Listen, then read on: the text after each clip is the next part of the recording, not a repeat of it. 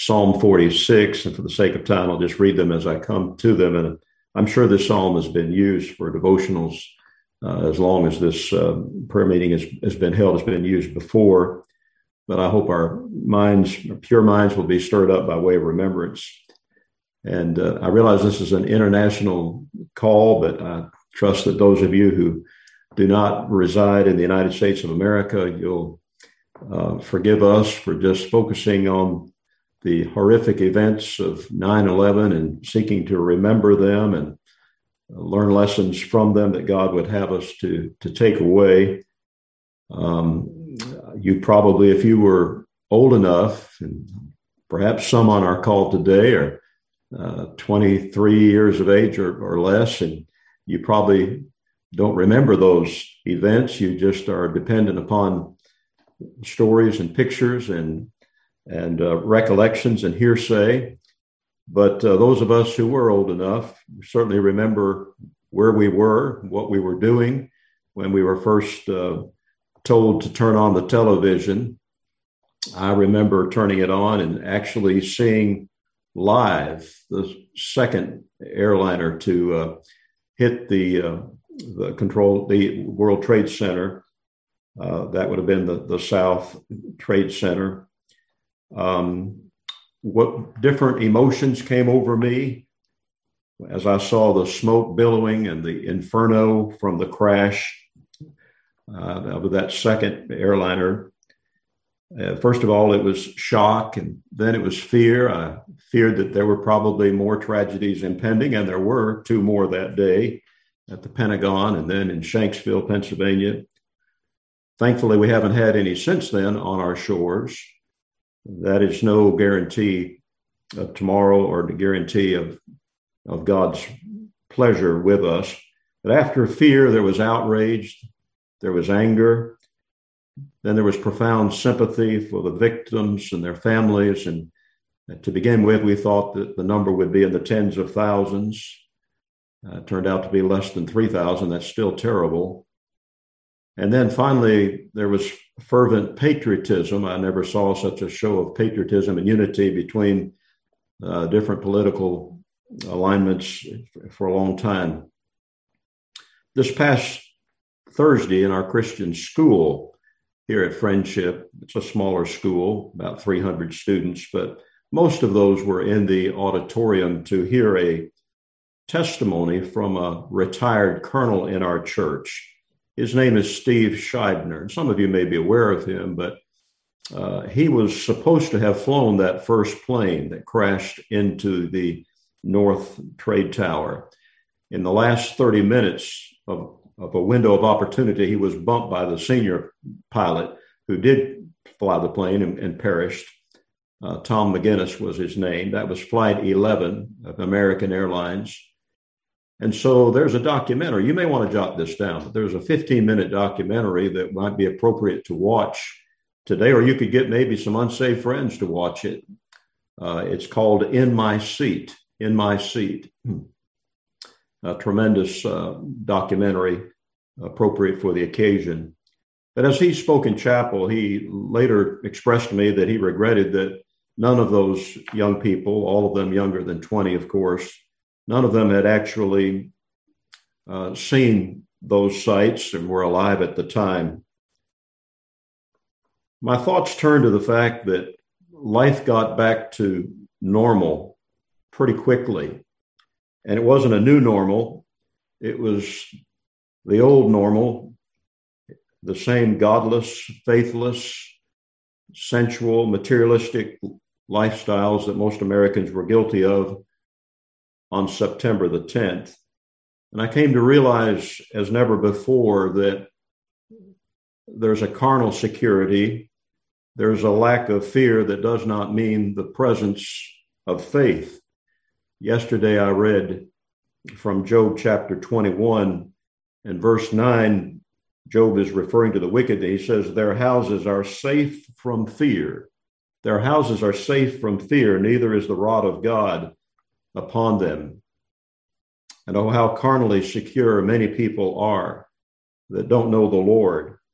I mean, they have their vacation home at the beach or at the mountains. They have a good job. Their retirement is doing well. The stock market has been at all-time highs recently. They've either survived COVID or they're vaccinated, and they think they're good. But I'm here to remind us today as we pray that our only refuge is God. Our only refuge is God. He's our only security. And so we read there in Psalm 46, God is our refuge and strength, a very present help in trouble. Therefore will not we fear, though the earth be removed, and though the mountains be carried into the midst of the sea. I like the psalmist's resolve. As just like he said in Psalm 118, verse 6, the Lord is on my side. I will not fear. What man shall do unto me? The scene described here is about the worst possible scenario. The mountains being carried into the midst of the sea, the earth being removed, just like those surreal scenes we saw on September 11. We couldn't believe what we were seeing. It was the worst possible scenario we could have envisioned. But we can still make God our refuge and not fear. Verse 5, God is in the midst of her. She shall not be moved. God shall help her, and that right early. Regardless of whether we're covenant theologians or dispensationalists, I think we can certainly see the church here, and God is in the church. I think of what happened in the Old Testament at the time of Daniel with the 3 Hebrew children, when they refused to bow down to the image that had been set up, and they were thrown into the fiery furnace, Shadrach, Meshach, and Abednego. The Bible says that there was the form of the fourth, like the Son of God, with them. But only 3 men stepped out of the fire. That tells me that the form of the fourth, the Lord Jesus, is still with us. He's still with his church when we are called upon to suffer. And lately, God has been convicting me that I have not developed a theology of suffering. Maybe you have. Maybe you've been through the fiery furnace. I think we're headed for that here in America in ways that we can scarcely envision. I'm ashamed when I read of what others have endured under communism or Nazism. I've been taking time to read that lately. I remember what a Chinese pastor who had been in prison for 23 years said to some dear pastor friends of mine who were able to go over to China when things opened up a few years ago. And they asked him to characterize those 23 years of imprisonment and abuse. He's a very elderly, feeble man at this time. But he smiled and he said, those 23 years were my honeymoon with Jesus. My honeymoon with Jesus. I think he developed a theology of suffering. And I'm asking God to do that for me. I think we need that. Of course, the climatic verse is verse 10. Be still and know that I am God. I will be exalted among the heathen. I will be exalted in the earth. Unfortunately, that verse has been hijacked by some very popular devotional writers and teachers and forced to teach contemplative prayer. It's known as listening prayer. It's the idea that if we just get quiet enough and can get our minds in neutral, that we will be able to hear the still small voice of the Holy Spirit. That is sheer heresy. That is not what that verse is teaching. The Hebrew for still is rapha, which means to slacken, to cease, to abate. What God is saying here is slow down and trust me. Be calm. Watch God work. I'll never be able to think of this verse without associating it very quickly. I'll say this with my first wife who died with cystic fibrosis after her life was extended for 10 years with a lung transplant back in 1994. But when I first saw her crisis in February of 1994, her oxygen saturation had dipped into the 50 percentiles, and she did not realize what she was saying as I walked into her intensive care room.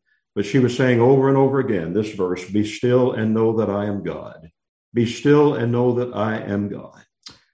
What was in her heart came out at that moment of crisis, and God used it to sustain her spirit. Verse 7 and verse 11 give the refrain of this song. It is a song. The Lord of hosts is with us. The God of Jacob is our refuge. Selah. Maybe your translation says the Lord of armies. The Lord of hosts is Lord of armies. Reminds us of what Elisha said to his servant and to God when the city of Dothan, where they were, was surrounded by the enemy, by the hosts of Syria.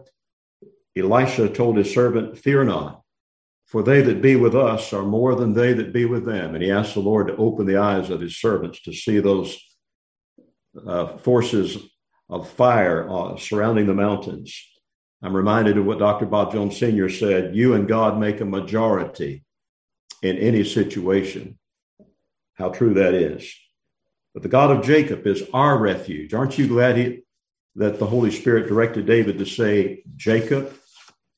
Think of Jacob and all he experienced, all his trials and sorrows, tricked by Laban, traumatized by his twin brother Esau, humiliated by three of his sons. Simeon and Levi were instruments of cruelty.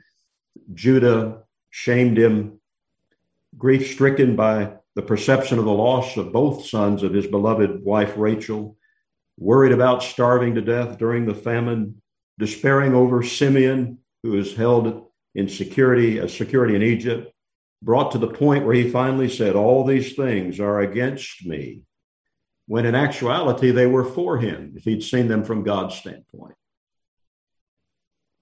And so as we pray today, I hope we'll pray in confidence, leaning upon our God as our only refuge, not guilty of fear, but make sure it's true faith. Sometimes people think they're praying in faith, but they have brash presumption. They have fleshly dogmatism. They're just trying to cultivate a positive mental attitude. But we need humble, childlike, God-given faith, waiting upon him, pleading his promises, saying to God as David did, do as thou hast said, expecting him to do something thoroughly godlike to the glory of his name. So let's be shut up unto God. He alone is our refuge, and he alone is enough. Thank you.